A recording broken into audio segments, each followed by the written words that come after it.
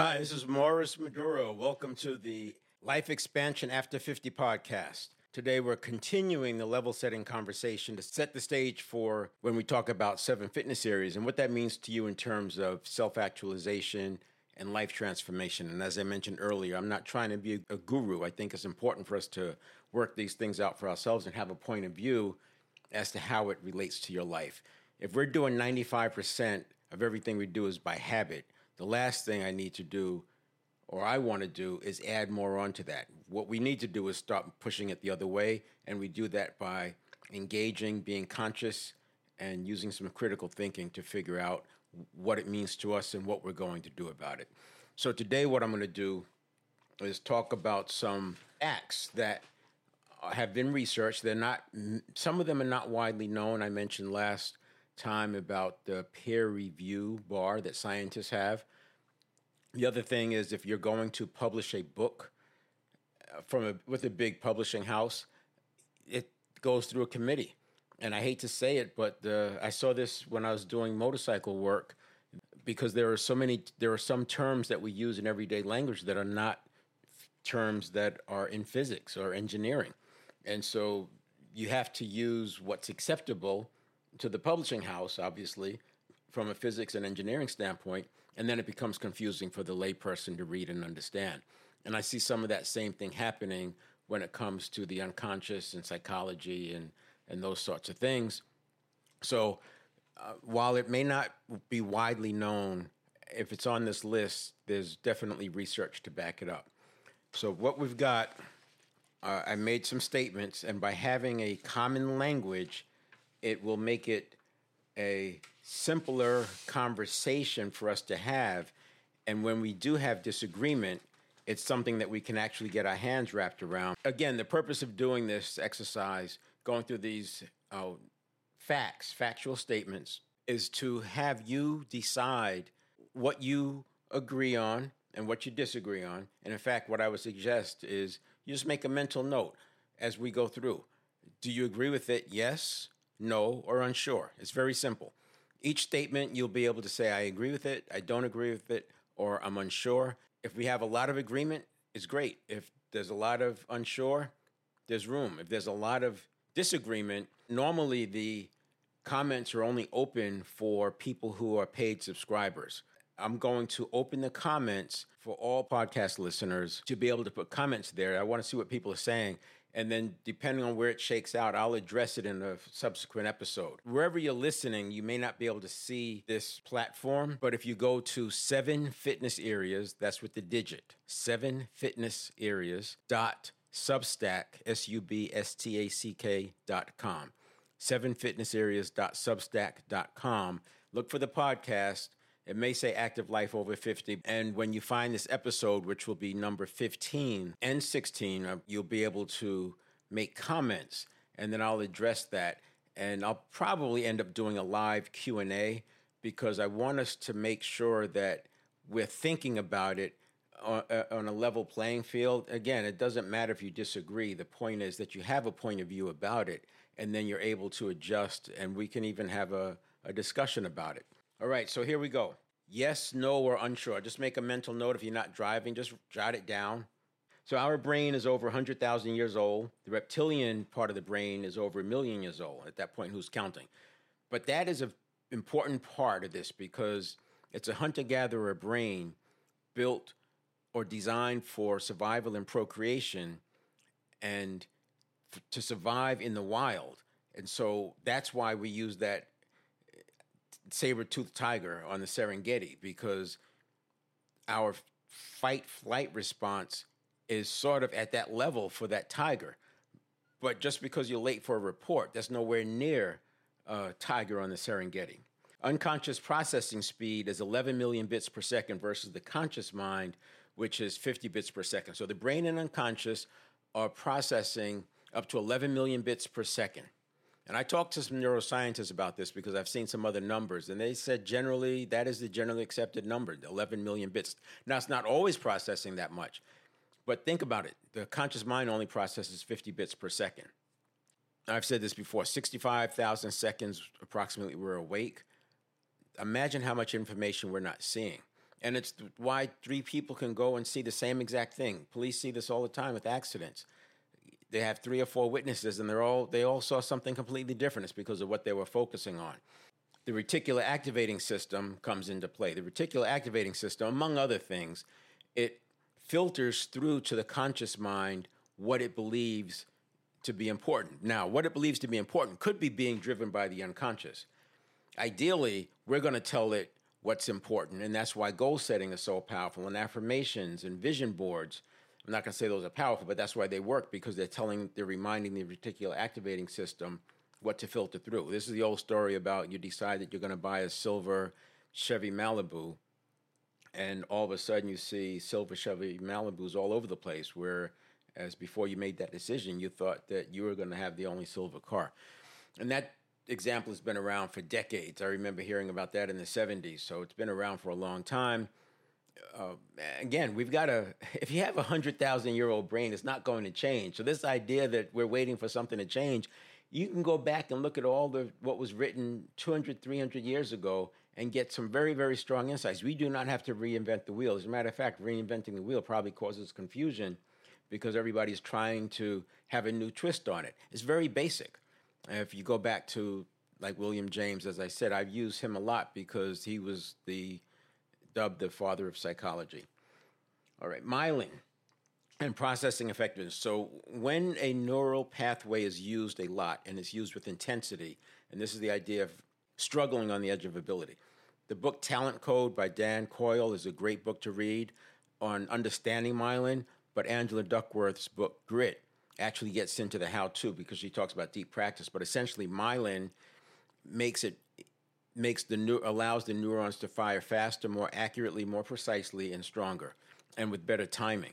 So when you struggle on the edge of ability, and you talk, I saw a thing where Steph Curry, he talks about doing shots from different parts, and he says there's always two of the net hooks facing him, and he's making decisions about where he's throwing the ball relative to where those hooks are. I mean, he's not just shooting at the hoop; he's shooting at the little net hooks, or those are reference points for him. Same thing with racing. The fastest guys on the track, gals and guys on the track, they have a lot of small reference points. 8 inches from that spot and 3 inches, and they're just watching those reference points as they go through, which is why they say if you put a dime on the racetrack, the top racers will drive over that dime lap after lap after lap because that's the fast line through and they're always on it. So anyway, myelin and processing effectiveness is powerful, but it works both ways. So if you have a bad habit that you're constantly firing that neural pathway, you're going to also wrap that with myelin, and that one will fire faster with more accuracy and more readiness. Neuroplasticity and synaptogenesis. So while neurons may not change very easily because of the myelin, the synapse in between will move around. If it's not being used, it self-eliminates and through the synaptogenesis process, it goes to where other neurons are firing. So when you want to break a habit, you don't break the habit, you replace the habit. By replacing the habit, you're building a new neural pathway, and the neurotransmitter fluid that was on the old habit moves to the new one. So I don't know what happens to the neurons. They just go into waste. But the point is you can change habits more easily if you focus on replacing rather than breaking.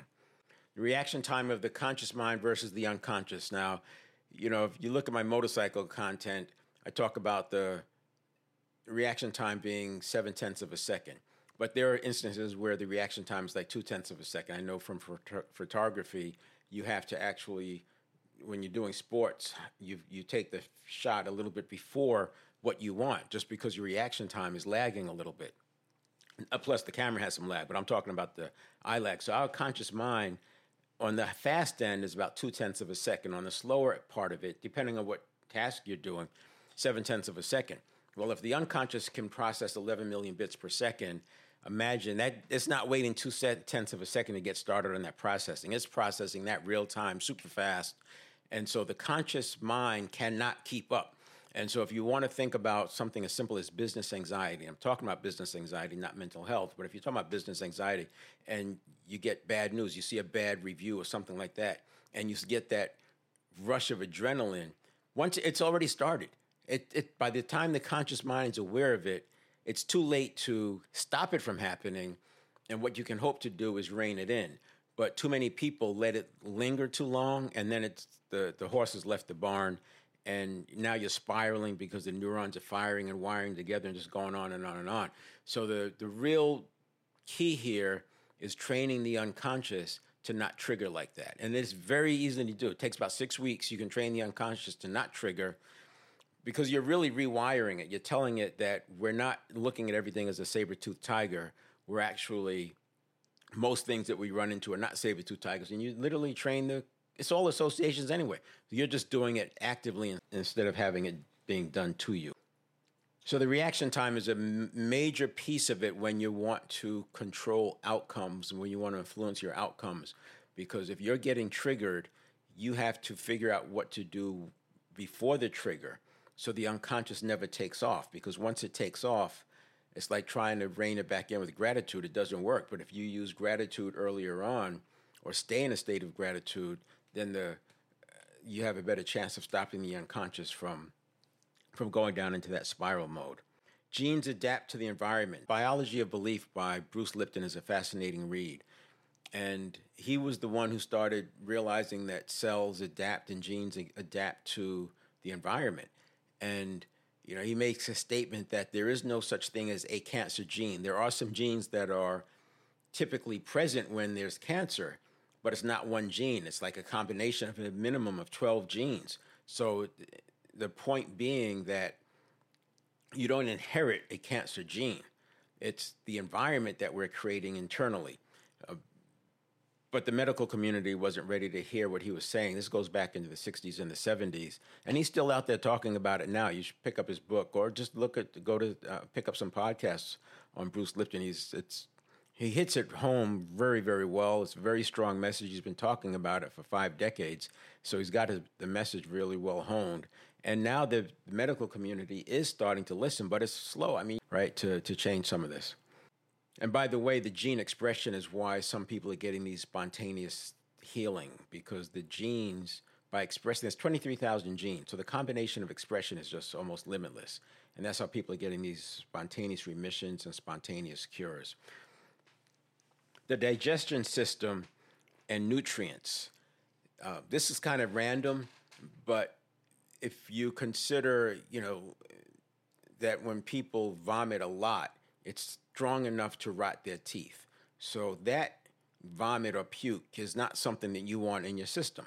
The tube that goes from your esophagus all the way out through your bowels, that's one big tube as part of the digestive system, all the way through. And think about it. You know how strong the acid is in the stomach. That does not get out. So all of that is contained. There's one tube from the mouth to the end.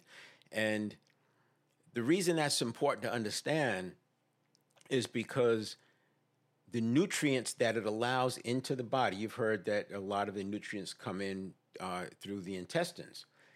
But the nutrients that are allowed to get into the body are dictated in part by the environment that we're creating with the body, which is why it's the neurobiology, or he calls it the biology of belief.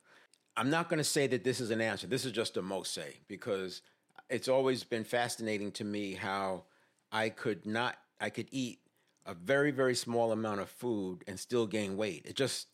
How does that happen? Or not lose any weight at all that day? How can you eat nothing and not lose weight?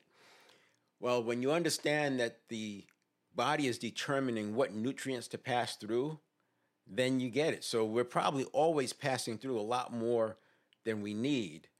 And if we're into fight or flight mode, we're going to store more for fat. So it makes sense that more nutrients come through because we're in emergency mode. That's the whole cortisol thing. That's why they say as the cortisol goes up, it's very easy to gain weight because now we're storing nutrients. But without the cortisol, those nutrients would pass through. I'm not saying that in the medical scientific. I'm not that person. But it's an understanding that helped me where if you just start with the tube, it being a tube from the mouth to the end, you understand it differently. And then you think about how the nutrients come through and what's determining what nutrients come through or not. So, yes, no, unsure. What do you think? Emotions, energy and motion. There's a great book, 90 Seconds to a Life You'll Love by Joan Rosenberg. She makes the case that and this is written in other places as well, that emotion is never meant to be a stored feeling. Emotions were always meant to pass through. And it goes back to the hunter-gatherer time where, using that as an example, where you're sitting around in the tribe, somebody bites into a piece of fruit or vegetable, and, the face is the only part of the body where the skin is connected directly to the muscles, I understand. I don't remember where I got that data point. But I also know from studying the emotional intelligence, there's like 700 muscles, and most of them are involuntary. In fact, there's a study of these two guys who actually sat across from each other and worked for hours and hours. The researchers were hours and hours and hours trying to figure out how to move certain muscles. And they were able to vastly increase the number of muscles they could voluntarily change. But anyway, most of those muscles are involuntary, and so the face shows the emotion right away. So everybody around the tribe knows instantly that that's something that we should not eat, or that it's something that we should eat. So energy, emotion. But what happens is we suppress the emotion, and then it gets stored as a feeling, and the feeling is more of a chemical, and now it becomes part of our unconscious. It becomes part of the neural pathway. But if we just let it run through, Joan Rosenberg talks about riding the wave. It's going to be a rush. You want to feel like you want to suppress it, but you ride that wave, you see what you can learn from it. The RAIN acronym: recognize, acknowledge, investigate, and then nurture. So you're going to recognize that the emotion is there. You're going to acknowledge it, so you're not suppressing it. You're allowing it to happen, but then you investigate to see what you can learn from it, what it's telling you, and then you nurture yourself back with some self-care. You're enough, you love yourself, and those kinds of things to get back into a calm state. You can actually work through a lot of the emotions like that, bit by bit by bit, and get to the point where they're processing normally. And certainly any new emotions that come through, you want to let that pass through. I was one who used to suppress emotions. It was logical. It makes sense, right? Rangers, Army, all that stuff, corporate world, martial arts, motorcycles. Yeah. What I didn't realize was that you don't just get to suppress the negative emotions. When you suppress the negative emotions, you're also building the muscle that suppresses the positive emotions, and you miss out on the joys of life as well. So if you're suppressing a lot of negative emotions, it's not like you get to have the joys. You don't get the joys either. So you want to experience the negative emotions, but let them pass through. Don't hang on to them. And then you can also enjoy the ups as well. So I'm going to stop it there. I'm at number 12. That was 12. We've got 31 of these, and I'll come back. We'll knock out another 10 in the next episode, and then we'll wrap up. And I'd like to get your thoughts. I'll leave all 3 of those episodes open, as well as number 14, because that's where I started setting the stage, so you can make your comments, and then I can address some of those comments in a future episode. All right, talk to you next time.